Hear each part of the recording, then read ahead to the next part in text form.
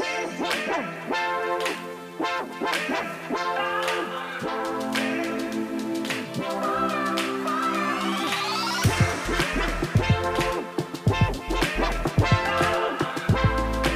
everyone, welcome to IT Tech Talk. I'm your host Joel Ward. Tonight we're talking about internet speeds. How fast is too fast? Tune in to find out. Hello everyone, welcome to IT Tech Talk. I'm the host Joel Ward, and tonight we're talking about internet speeds.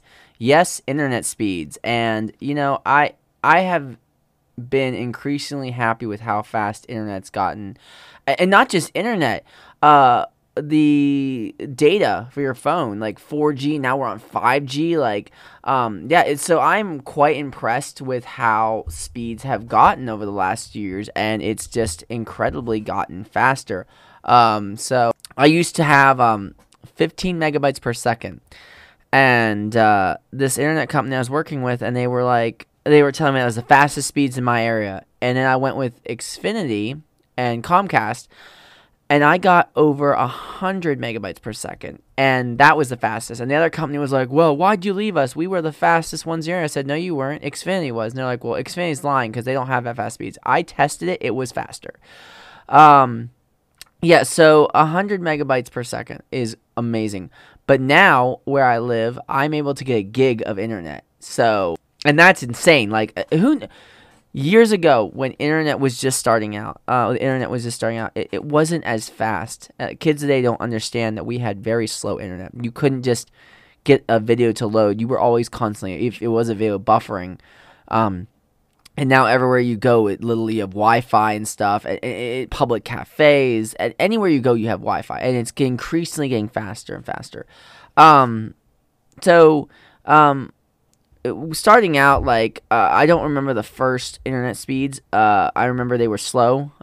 We didn't really use the internet that much back in the day. I use it constantly now. But yeah, speed is everything. And you know, my buddies, when I'm playing with them online, and they're like, you know, complaining about stuff like, oh, why are we lagging and stuff, and always blaming me. But then I remind them that I'm the only one in the group with a gig of internet. And I'm paying for that, and it's, you know, it's great. But like, somebody in your house or somebody you know is still paying a lot of money for slower speeds and stuff. I pay a lot of money for my speeds, but I also don't pay for TV. I pay for Netflix, Hulu, Amazon, Disney Plus. But I don't pay for TV, so that actually saves my costs on internet. Is I'm paying actually more for higher speeds. But if I was paying for internet and TV, I would get lower speeds and get greater TV. So I'd rather pay for the better speeds versus getting TV and speeds. And I recommend that to a lot of people. If you're just using Netflix all the time and you're not doing anything really. Like watching it, and you're just constantly on Netflix and stuff, ditch it. Ditch your TV. Ditch it. And get just straight internet, because you'll save so much money in the long run. I'm telling you. And you'll have so much faster speeds. You could be getting just as much for faster speeds and be getting greater So let's go over internet speeds and what it's required. So 4K streaming requires 25 megabytes per second to stream. And the recommended speed is 35. Online gaming requires 3 to 6 megabytes, but the recommended speed that everybody recommends is 25 to 35. Web browsing, it's at least 3 to 5 megabytes. And social media, the maximum you want to go is 10 megabytes per second. Video calls, same, 10 to 20. There's so many ways you can boost, like I said, boost your Wi-Fi. So say you're getting 30 megabytes per second and you're paying for TV through Comcast. You could, I'm not trying to make Comcast look bad, but if you get rid of your TV through Comcast and you just pay for internet and you use their straight just internet, I'm paying like $100-something for a gig, and that's awesome. Because if I was to get a gig with TV, it would be so expensive. But if you're just getting straight internet, it's cheaper. And that's why I tell people, they're like, oh, how are you getting a gig? Like, I don't even get a gig. And I'm like, well, what are you doing? And they're like, well, my plan doesn't allow me to get a gig. And I was like, why? It's like, because it's through TV. I was like, well, if you're paying, and then they're like, they're so expensive. I was like, well, if you're paying for TV and internet, just pay for internet. If you're using Netflix, you're using Hulu, you're using Disney Plus, you're using all the streaming platforms, and we talked about streaming before, and if you're using those, just go back and use internet. If you're not watching that much TV, say you're watching a maximum of 4 shows a month, and it's like 4 shows, and it's not even, you're not watching it constantly, you're just watching 4 shows. That's it. Like, you watch one, you're like, that's okay. But that goes down to them pumping out content. Yeah, you getting fresh content, but are you really satisfied? Whereas I think you just pay for internet and you have straight internet getting like crazy speeds. A gig, let me tell you how fast a gig is. I have upload speeds that are insane. So it takes minutes for everything to upload now compared to hours. But that's the thing. It's like, if you're willing to sacrifice a few months worth of TV and get just pay for internet and watch Netflix, watch Hulu, you'll be so much better off. I'm telling you, you will not regret it. But yeah, so there's a common thing we're talking about, and it's called data caps. And I think that it's a thing that I'm not really too sure about, and I've read into it and stuff, but data caps are a problem, and I think that we should remove data caps. If data caps is a thing where they cap your data at a certain point and they charge you for it, I think data caps should be removed. I think you should have unlimited data. I have unlimited data on through Sprint, which is now T-Mobile. And I have no problem with it. And T-Mobile's been nice to me since they've switched. And I've had no problem with it. But my problem is like, they cap you at a certain amount, and it's not always unlimited. And I think there should be an unlimited. It doesn't matter if it's internet or data. There should be unlimited. Yeah. And so we go back to internet speeds, and you've got SpaceX's Elon Musk's Starlink, where he's sending internet to the places where you don't get internet through satellite, and that's so cool. And he's talking about 300 megabytes per second in 2021 through satellite, and that's just insane. And I'm just like, wow, like, okay, like, let's do it.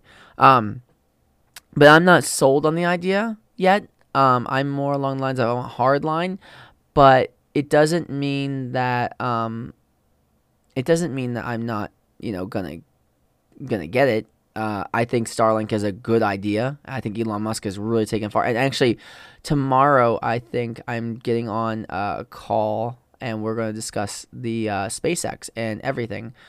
So yeah, tune in for. I don't know if we're posting it. I'm not going to post it tomorrow or another day, but tune in for the SpaceX episode with Justin Simpson.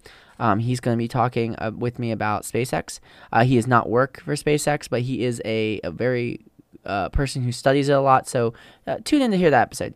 But we're going to talk about Starlink, and I think it's a good idea. Starlink is a great idea, and internet speeds with internet speeds as they are, and it makes sense that Elon Musk is like, let's offer internet to places that don't get internet. And right now, I think it says pre-orders starting for $99 a month for internet service. I'm looking at the speeds you have to pay an additional $499 for the router and stuff and all the stuff that comes with it. But it's looking like the speeds are 50 megabytes per second to 150. Yeah, so we'll talk more about that in the episode as far as SpaceX. But so tune in to hear that one. Yeah, but as far as like internet speeds go, like I'm telling you, like they have come so far.